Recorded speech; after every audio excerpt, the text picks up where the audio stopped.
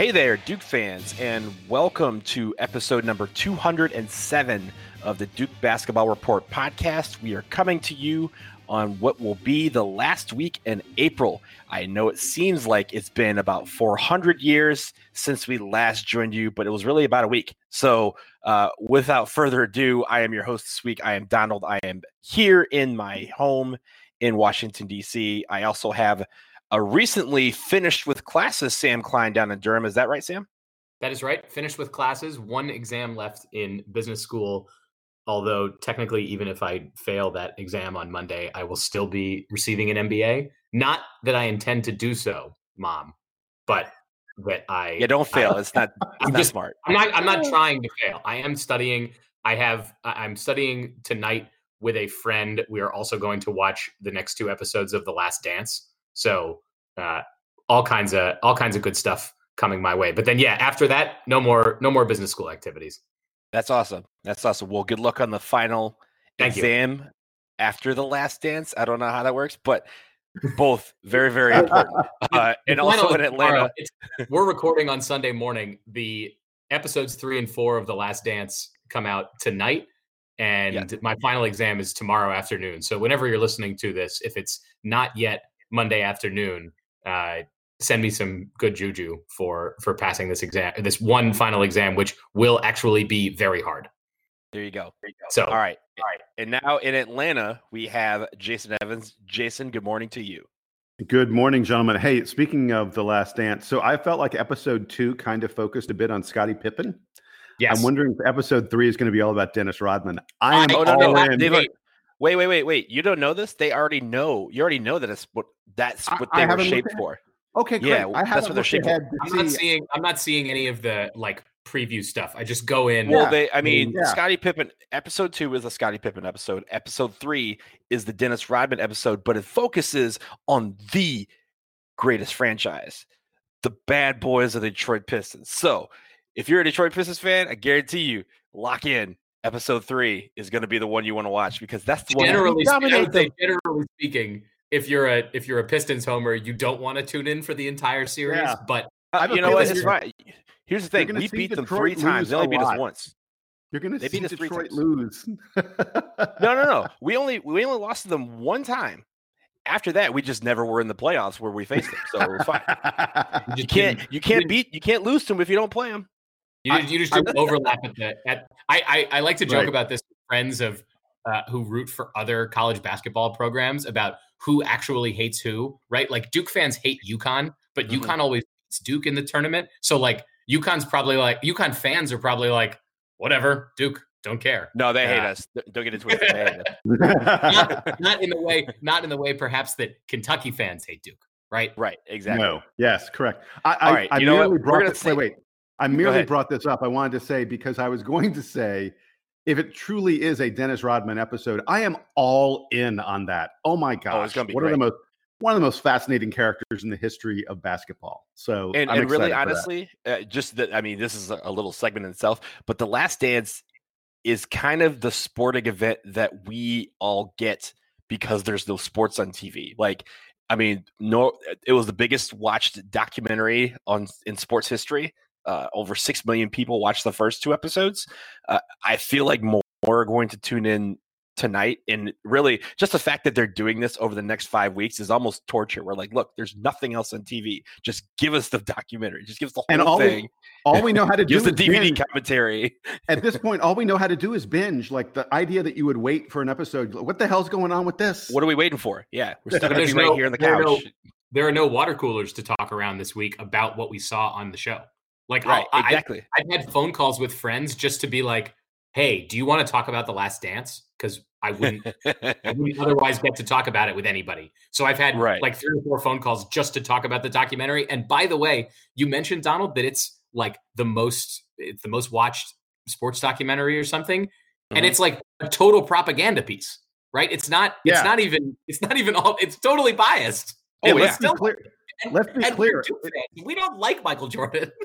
It's produced by Michael Jordan. Michael Jordan had absolute control over the content. It is not an objective view of those Bulls teams. Not at all. I am not a Michael Jordan even a little fan. bit. I was not conscious at the height of his powers. Like I became a basketball fan like in the late 90s. So like I saw Jordan, but not the whole progression. I'm a Washington Wizards fan notionally. And I'm a Jordan. Yeah. I have no documentary for Michael. So and even I'm enjoying it. Yeah, no, it's interesting. So The Last Dance, if you have not tuned in on the Chicago Bulls, the Michael Jordan-led Chicago Bulls, definitely tune in. 9:00 p.m. Eastern, Sundays for the next 4 weeks. You will have 2 episodes each week. So if you can't keep track of when Sunday is, the episodes end up going online as long as you have access to ESPN. So. Exactly. And also, they're an ESPN if you like cursing, and ESPN2 if you don't. So there's something for everybody. But anyway, let's get into why we all, got on today, because really there's not a lot of Duke news, but there's a little bit of national news that has gone on in the last few days that we wanted to discuss, starting in the ACC with the announcement a couple days ago, that Wake Forest let go of Danny Manning after 6 seasons in charge of the Demon Deacons. He did not have a good stretch as the Wake head coach. He went 78 and 111 in his time in Winston-Salem. Jason, I'll start with you. What does this mean really for we'll start 2 ways. What does this mean about Wake? What are they going to do? And what does this mean for the ACC in general? I don't want to be too mean to Danny Manning, who by all accounts is a really nice guy and was a great, great basketball player, and did a pretty good job at other stops along his career. But he was not a good coach for the ACC at Wake Forest. Whenever there's a chance for an ACC team to get a new coach, I always want them to do as well as they can. I want the conference to be good. Look, last year sucked. This year, whatever you want to call it, the season that was aborted was a big problem for the ACC because there just wasn't much quality in the conference. And I want the conference to be good, even if it means that Duke's basketball games are more difficult. And yes, I'm very aware that Wake Forest upset Duke in double overtime. Yeah, it was double overtime this year. But in general, Danny Manning did not have Wake Forest playing at a national level. And Wake Forest is a program with some decent tradition that deserves to play at a national level. So I like you, Danny Manning, but I'm glad to see you go, because other than capturing 1 season with John Collins, who lifted you guys to the NCAA tournament, where you, by the way, didn't do very much of note. You were a bottom of the ACC team with no sign of it getting better. So I'm looking to the future, and I've been looking at a lot of the names that have been tossed out, and to me, there are really 2 or 3 names that could be the new Wake Forest coach that I think are the most compelling. There's been talk that they may reach out to John Beilein, who, unbelievable success at Michigan and elsewhere in college. He would be a fantasy for Wake Forest. I don't think Wake can afford him. Beilein was making really good money at Michigan. He was making even better money when he was coaching the Cavs in the NBA. I don't think he's going to take games.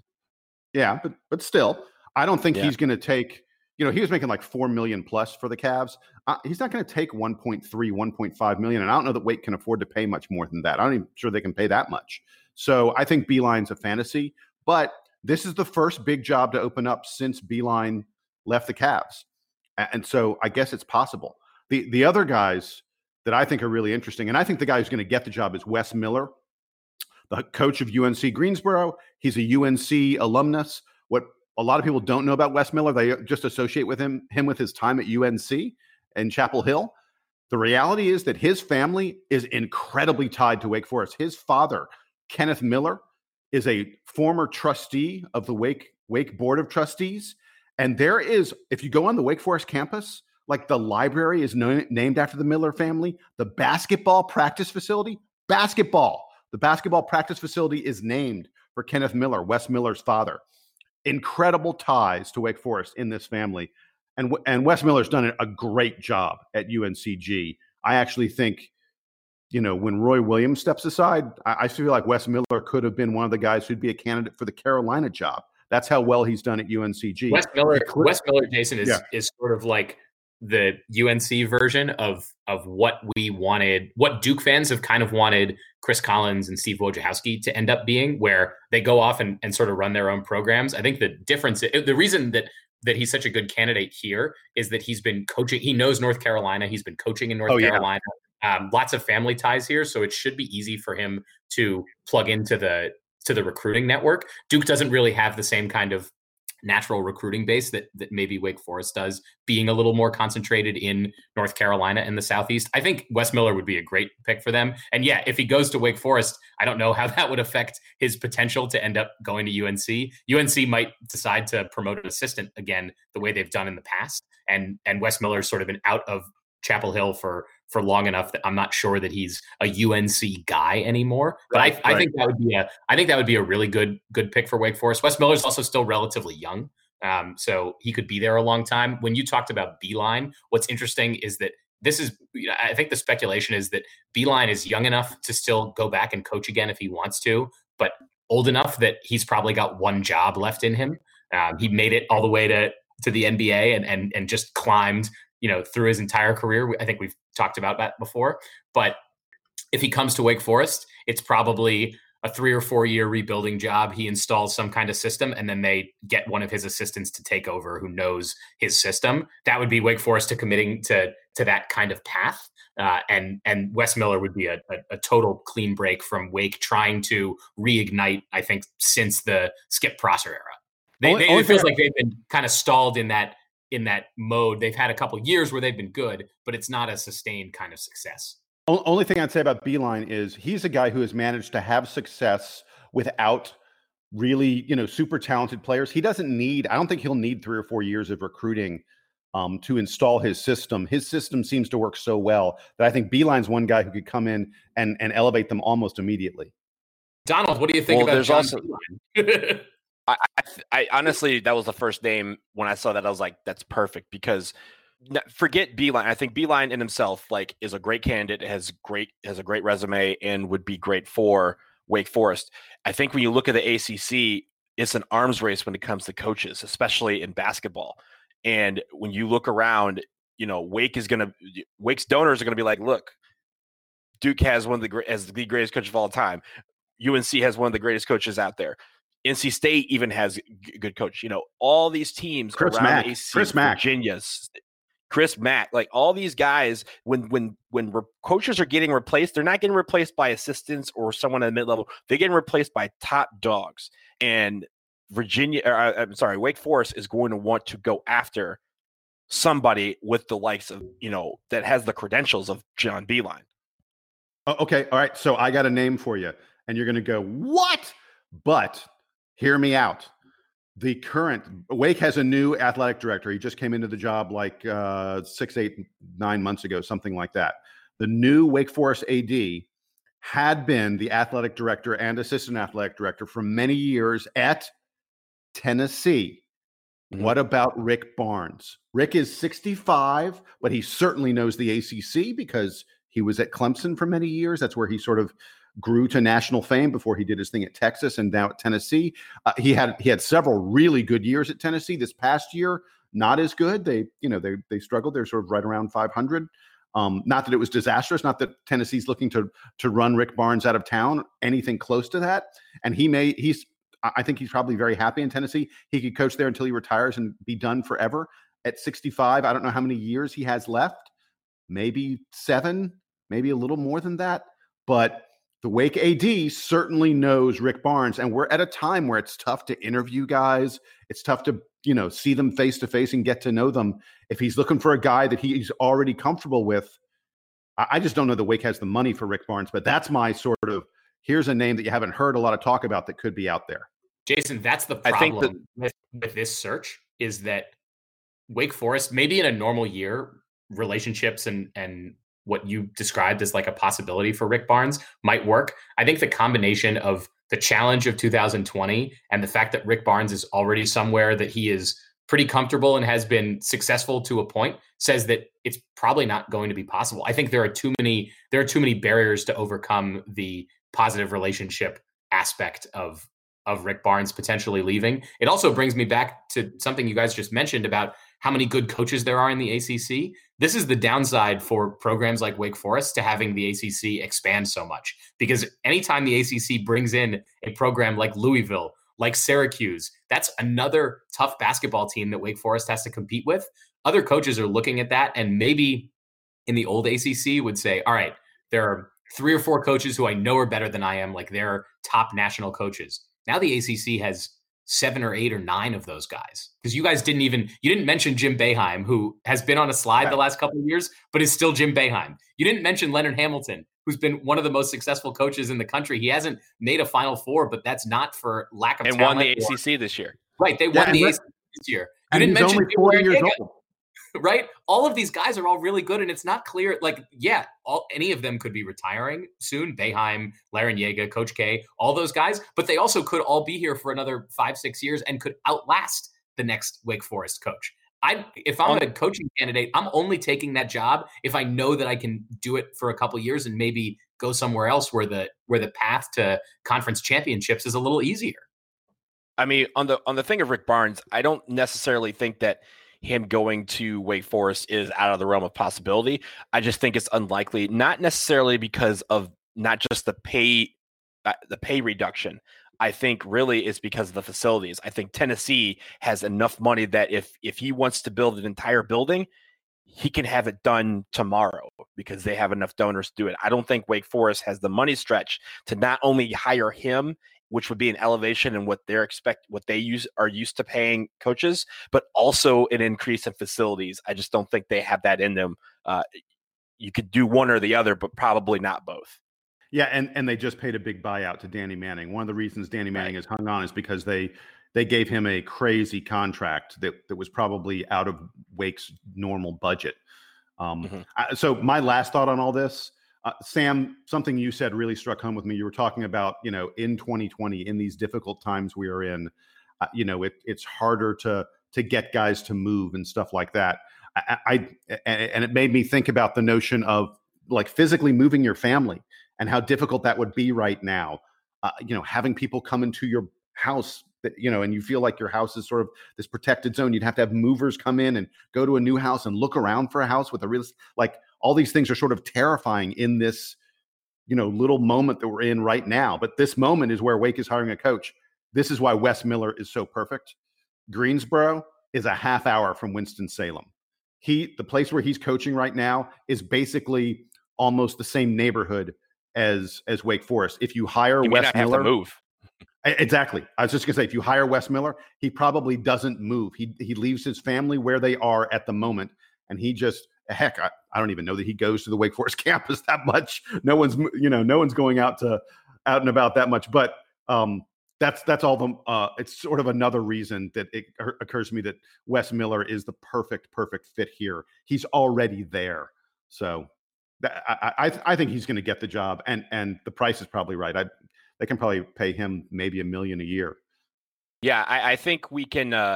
We'll wait and see what is going on at Wake Forest, and really in these times, who they quote unquote bring in to interview. Let's move on. Related to this, it kind of expands to a fun discussion that we were having. We're going to be quick about this, but we were talking about Wake Forest's dismissal of Danny Manning, and Jeff Borzello, who writes for ESPN, was discussing this, and he said of the program, quote, Wake's program is that it shares a state with Duke, UNC, and NC State. 2 of those programs are among the 4 best programs in college basketball. So while he never said which program he was referring to, we obviously know who he's referring to, but it sparked a topic of discussion. So we're going to quickly answer this question. Who are the top 10 college basketball programs in America, in your opinion? Now, for those of you out there, there are a lot of factors that can go into one of these answers. So before the show, we settled on the metric of success within the last 20 years, by which we could pick our 10 programs. So Jason, I go to you, 1 to 10. Give me your top 10. So I'll start by saying, when Borzello, I was the guy who brought this up as a topic, and when Borzello said top 4 teams, I went, whoa, wait a second. How do we all know who the top 4 teams are? And then I stopped and I thought for a minute, and I went, yeah, we all know who the top 4 teams are. So my top 10 in order is Duke, number 1, and I don't think we need to discuss it that much, but the fact that we dominated in recruiting, we've won a bunch of titles, we have the best coach in the land, and Zion matters. The fact that Duke has huge NBA stars who will be there for decades, the fact that we're on television more than any other team makes us clearly, to me, the number one team in the country. Kentucky, I think, is number two. They dominate the SEC. Their recruiting is unbelievable. They have tons of NBA stars, incredible passion of their fans. I think Kansas is the number three program right now. It's real close between Kansas and UNC. But, I mean, what Kansas does in the Big 12 is just crazy, and they are unbelievably consistent. Carolina, who's sort of been the least consistent of those four programs over the past 20 years, nonetheless is clearly in that top four. And the fact that they're half of the greatest rivalry in the sport is a big deal. Their lack of NBA success, I think, hurts them a little bit, which is why I have them at number four. After that, it becomes really difficult. I went Michigan State number 5. I went Louisville number 6. That may be a little bit controversial. I've got Villanova number 7, and a lot of that may be recency bias. I mean, if you go back 20 years, Villanova, not so much, but they've done so well lately. UCLA is actually my number 8, and what I considered was, I mean, they did make 3 straight Final Fours in the late 2006 to 2008. They've got some great NBA stars right now with Russell Westbrook and Kevin Love, Lonzo Ball. I think NBA, translating talent to the NBA matters. I put Syracuse as my number 9 team. I found an amazing fact about Syracuse. Did you know, I know we're only looking at the past couple decades, but just in terms of Syracuse has made the Sweet 16 at least 4 times in the 70s, the 80s, the 90s, the 2000s, and the 2010s. I'm sorry, if you make the Sweet 16 4 times in a decade, that means you're a really significant team. And it's amazing to me that they have done that for that long. They make more surprising NCAA runs than anybody. I think it hurts them a little bit that they joined the ACC, and they don't dominate the ACC nearly the way they did other conferences. They have not been super successful in the ACC. So they were my number 9. And then I had trouble. Number 10 was either Arizona, Gonzaga, or Virginia. I really waffled on this. I ended up going with Arizona just because they have such a good pipeline of pros. You can tell that I believe that talent, NBA talent, really matters. And so I picked Arizona as my number 10. But if you want to tell me it's Gonzaga or Virginia, I've got no problem with either one of those. Virginia, I really marked down because they didn't make a single Sweet 16 from 1995 to 2014. That's a long time to not really be there the second weekend of the NCAA tournament. So that's why I marked them down. So that's my top 10. Yeah. Jason, you know what's funny? You didn't mention Connecticut at all. And Connecticut's got like 4 championships in that time. And they're just they're too inconsistent. They're too up and down. I looked at programs. Having Syracuse on that list and not having Connecticut, I think, is a mistake because Syracuse is 1 championship. They've made a couple Final Fours, but as you mentioned, they're kind of fluky. UConn's got 1 fluky national championship, and I think 3 good ones. So I don't know where I put. Although you can't. Although when we're discussing this, Syracuse. When we're discussing this, you can only use 3 of those championships because the 4th one occurred outside of the 20-year window. Sure. Okay. So they've got 2 champions from really good teams. The 2014 and then also unfortunately 2004. 2014 was the silly one, but 2011 they were really good.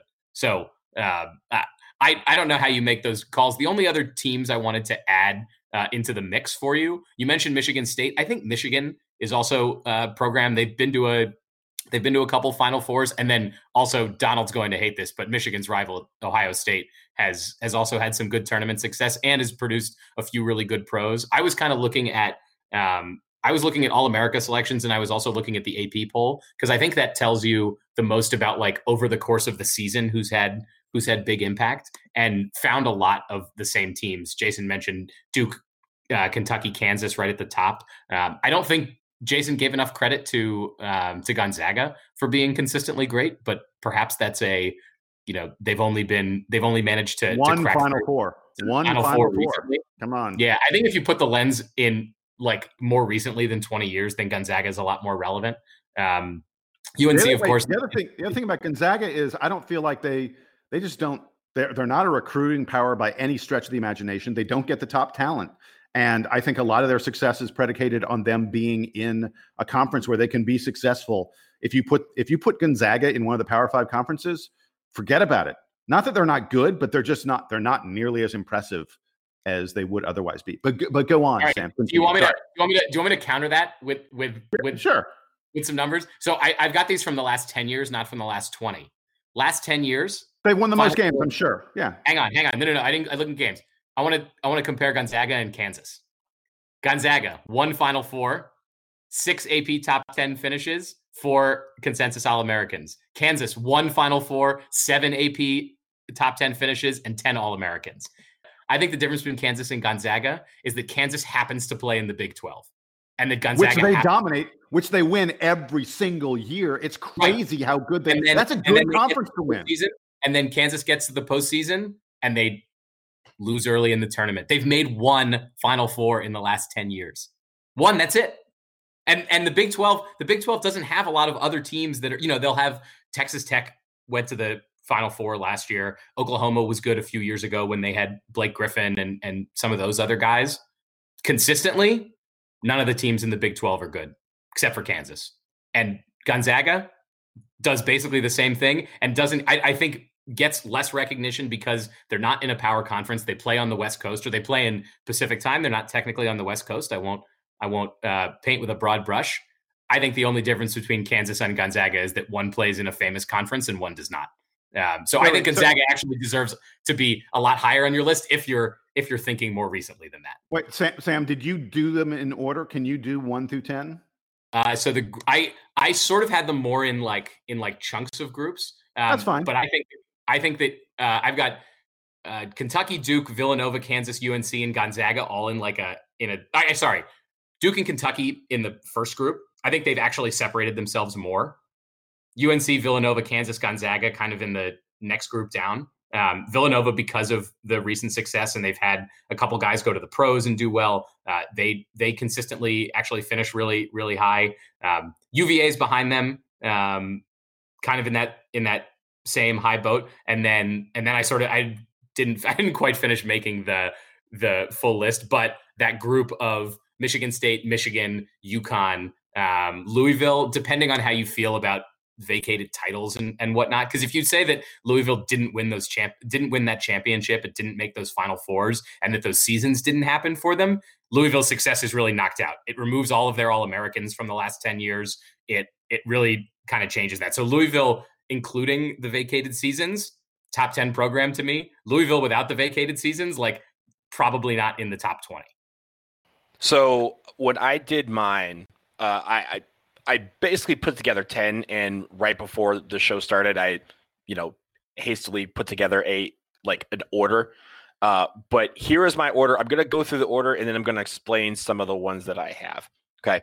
1, Duke, 2, Kentucky, 3, UNC, 4, Villanova, 5, Kansas, 6, Michigan State, 7, UConn, 8, Virginia, 9, Florida, and 10, Michigan.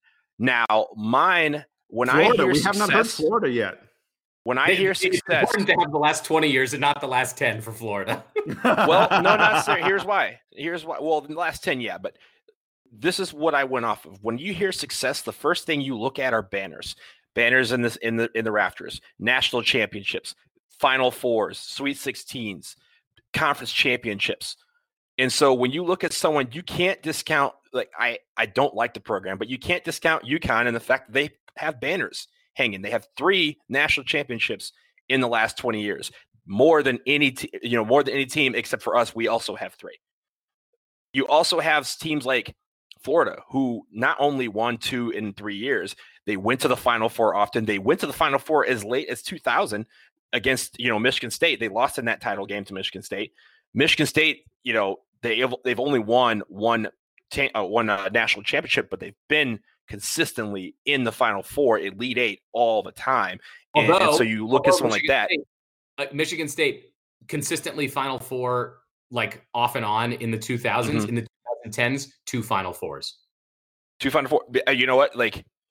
we say that like that's a bad thing, like, right? Right. Well, you know what I'm saying? Like I also don't have Syracuse in my top 10, and Syracuse made 2 Final Fours. I think that the bar is actually like is weirdly low, I think, here. And Michigan State like barely clears it. Mm-hmm. Well, for me, I think it's because of their consistency and the fact that if you think about it, they were in the Final Four in 2000 and they were in the Final Four in 2019. Like that is the mark of success. Same coach and kind of with the same coach throughout that. Exactly. There's the one I think that is probably contentious is Michigan. And the reason why I have Michigan in there is because it's just slightly over UCLA. It's because you're a little bit of recency. Well, I mean, here's the thing. I took that out of it. I just looked straight at the numbers. And when you look at the numbers, Michigan has been in more title games. They've been in one less Final Four, but they've been in more Elite Eights and more Sweet 16s. So when I look at this, and also just really, when you look at it, the teams that they got, they were very consistent in the Big Ten, which throughout all of this has been one of the better conferences in college basketball, whereas the Pac-12, Pac-10, or whatever, has been up and down over the years. When UCLA went to the Final Four in 2006, 2007, 2008, they did that on the strength of basically like 2 guys, Kevin Love and Russell Westbrook. But after that, they kind of fell off the bottom of the cliff. Donald, and you're not giving enough credit to Aaron Aflalo. Oh, excuse me. Former Piston Aaron Aflalo, who left us in free agency. So I kind of have need some words with him. But anyway, I feel like when you're looking at some of this, you can't just, this brings me back to my original point when we were discussing before the show, is that you can't just bring success into these things, because when you just look at numbers, there's a clear, 8 or 9 or 10. But when you look at other things, like we discussed recruiting, we discussed coaching, we discussed how they do consistency.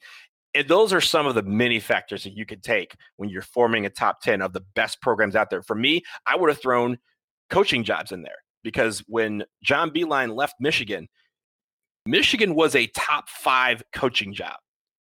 Everyone was saying that they're one of the top 5 to 10 coaching jobs in the country because of the facilities, because of the university, and because of the fact they are in Michigan, which is a hotbed for basketball talent. All of those things to say that there are so many factors that you could take into it. And even with just taking one of those factors, ours were mostly the same, but we had some key differences in our lists. Hang on, really quick about Michigan. They were basically absent from the national scene for the first. You said we're doing the past 20 years. For the first decade of those 20 years, they were pretty much like not like a huge non. Michigan did not make the NCAA tournament from 1995 to 2009. They didn't even make the NCAA tournament. I get that they were on probation. I get that half of that was probation. Poor Tommy Amaker got thrown to the wolves. I understand what happened, but still, Michigan was an absolute non-factor for the first half of this discussion. And in fact, they didn't make a Sweet 16 until 2013.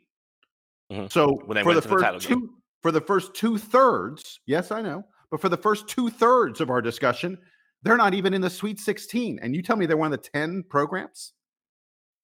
That's exactly what I'm telling you. I think that I'm skeptical about best coaching jobs is somewhat different, and that Michigan is definitely near the top for that. And we underrate, I think, the differences between the power conferences when it comes to the quality of coaching jobs nowadays, because there is a difference between what Big Ten coaches can make and what, Big Ten being right at the top, they make the most TV money. The conference, like, there's a reason that Maryland left the ACC, where it had traditions and rivalries and all that stuff, to go play in the Big Ten, where they travel to far-flung destinations all the time. It's because they can pay their coaches more money.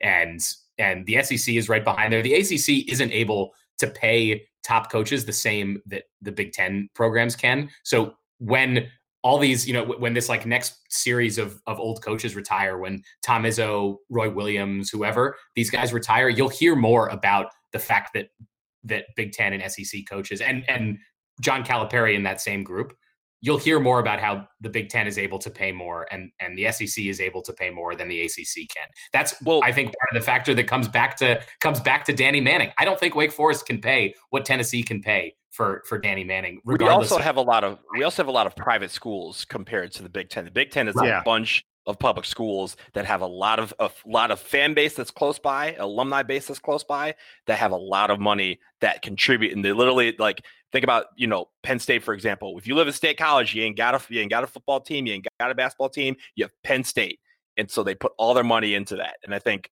where it comes to here, you have Duke, where from everywhere. Miami is a private school, but even though most of those people are from Florida, they're not from Miami, so they don't have connect. Like, when they graduate, they go elsewhere. We have a lot of programs, a lot of schools where the fan bases are more spread out, so the concentration of the money is not on the program, and so it's harder for us to donate and raise funds the way that a Michigan can, who could just turn to someone right next to them and say, "Give me $50 million."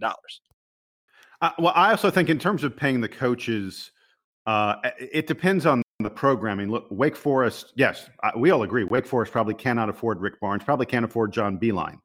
But when the UNC job comes open, Carolina is going to be able to afford whoever they want to pay. The question is, who are they going to pry from somewhere else? That's going to, or if they just promote somebody within. That's going to. I mean, like, we talk about how fun or interesting the Duke coaching search is going to be whenever Coach K retires. I think the UNC one is going to be just as fascinating, if not more so. Well, remember, that's why Hubert Davis left the ESPN to go back, is because he wanted that opportunity to be considered. And remember when Dean retired, what a huge shit show that was.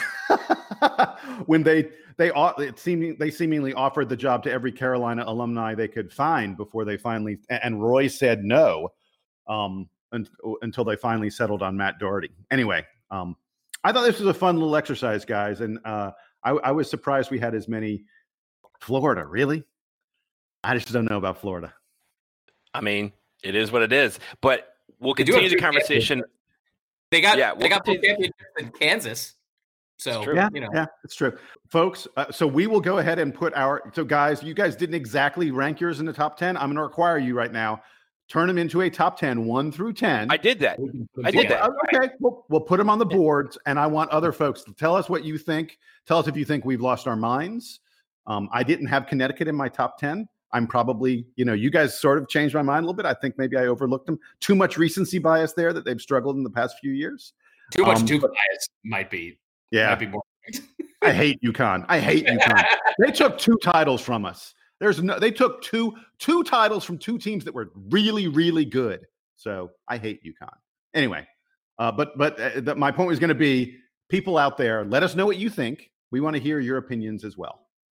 And yes, Jason, we will continue the conversation on the forums. I think that's it for now. But coming up after the break, we have more on the NCAA, and basically, are they going to be paying players soon? Find out after this.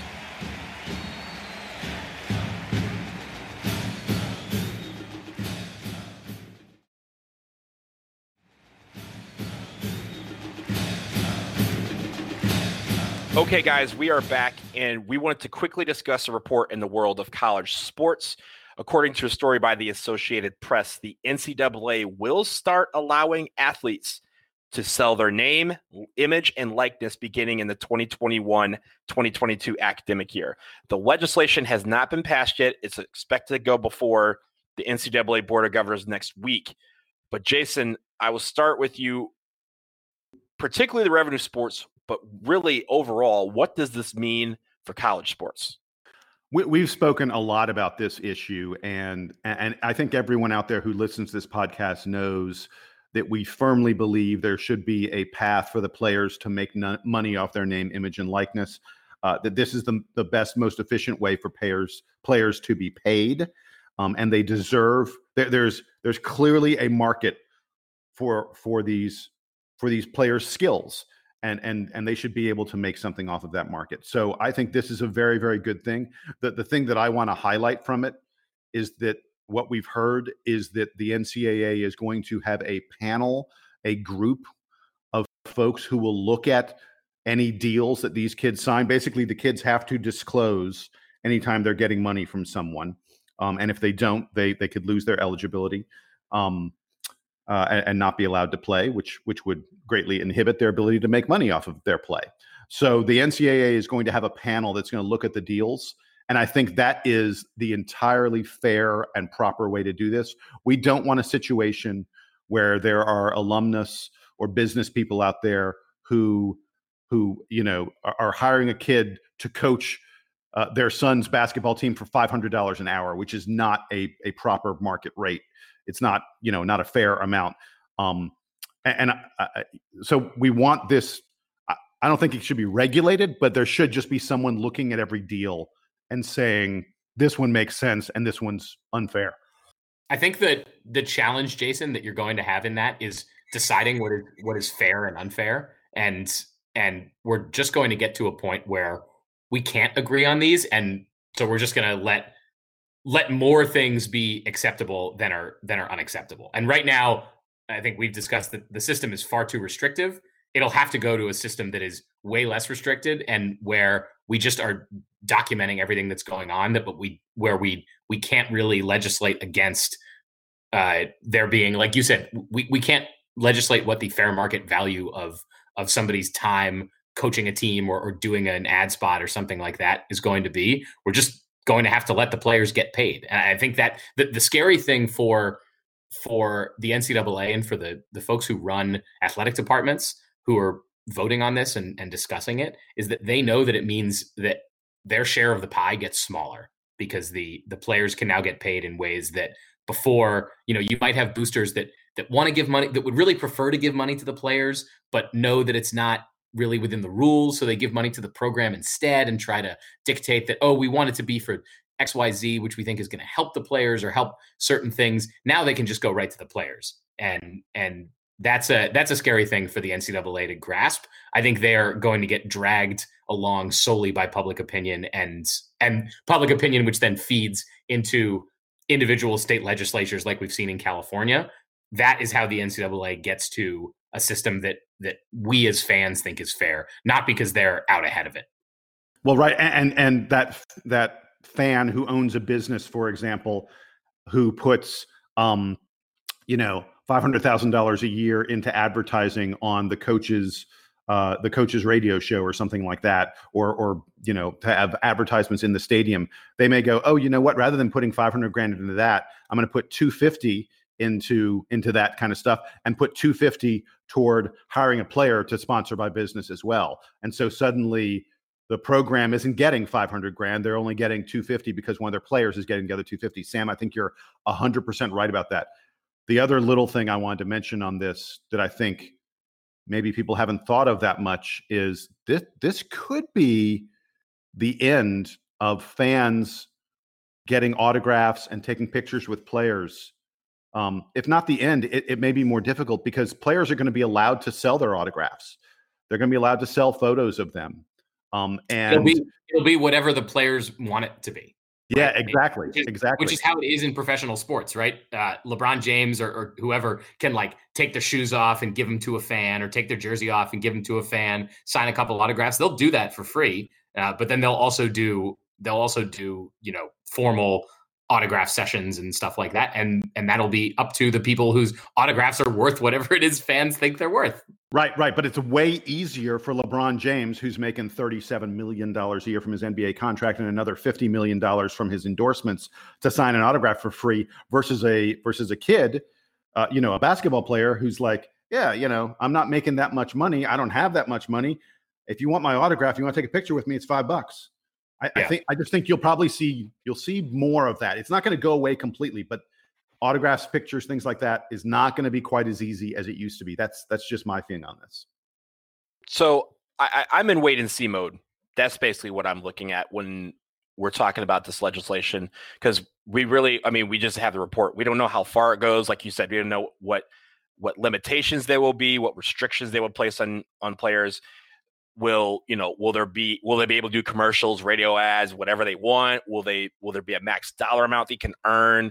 What the strings are? Really, there's also the fact, will professionals in other sports be allowed to keep their money when they play college in another sport? We've seen not just in football, but in other sports where people have to turn money back in, or at least put it in a holding account for the NCAA to allow them to play a college sport? And I think all of those questions, this legislation, I feel like is not going to answer that. And so that's why I'm kind of in wait and see mode with about just all of these players out here. There's really so many factors that are going to be weighed in. And I just don't think the NCAA is going to cover them all, which means that they're going to have another session where they're going to have to tie up all these loose ends, and they still won't do that. So really, I just want to see what this legislation says, what it's going to entail, and before I pass judgment on whether or not it's good for college sports in general.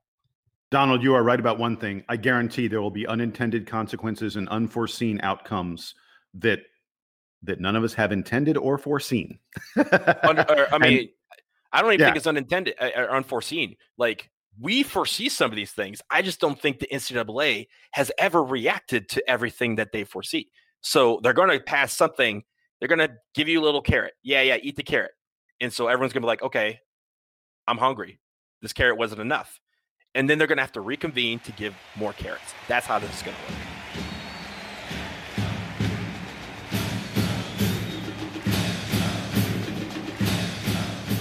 work. Okay, guys, a quick note before we depart. This weekend was the 2020 NFL Draft. It was obviously the first one of its kind for the NFL. Doing it virtually with nobody in Vegas and all of us staying at home due to the coronavirus.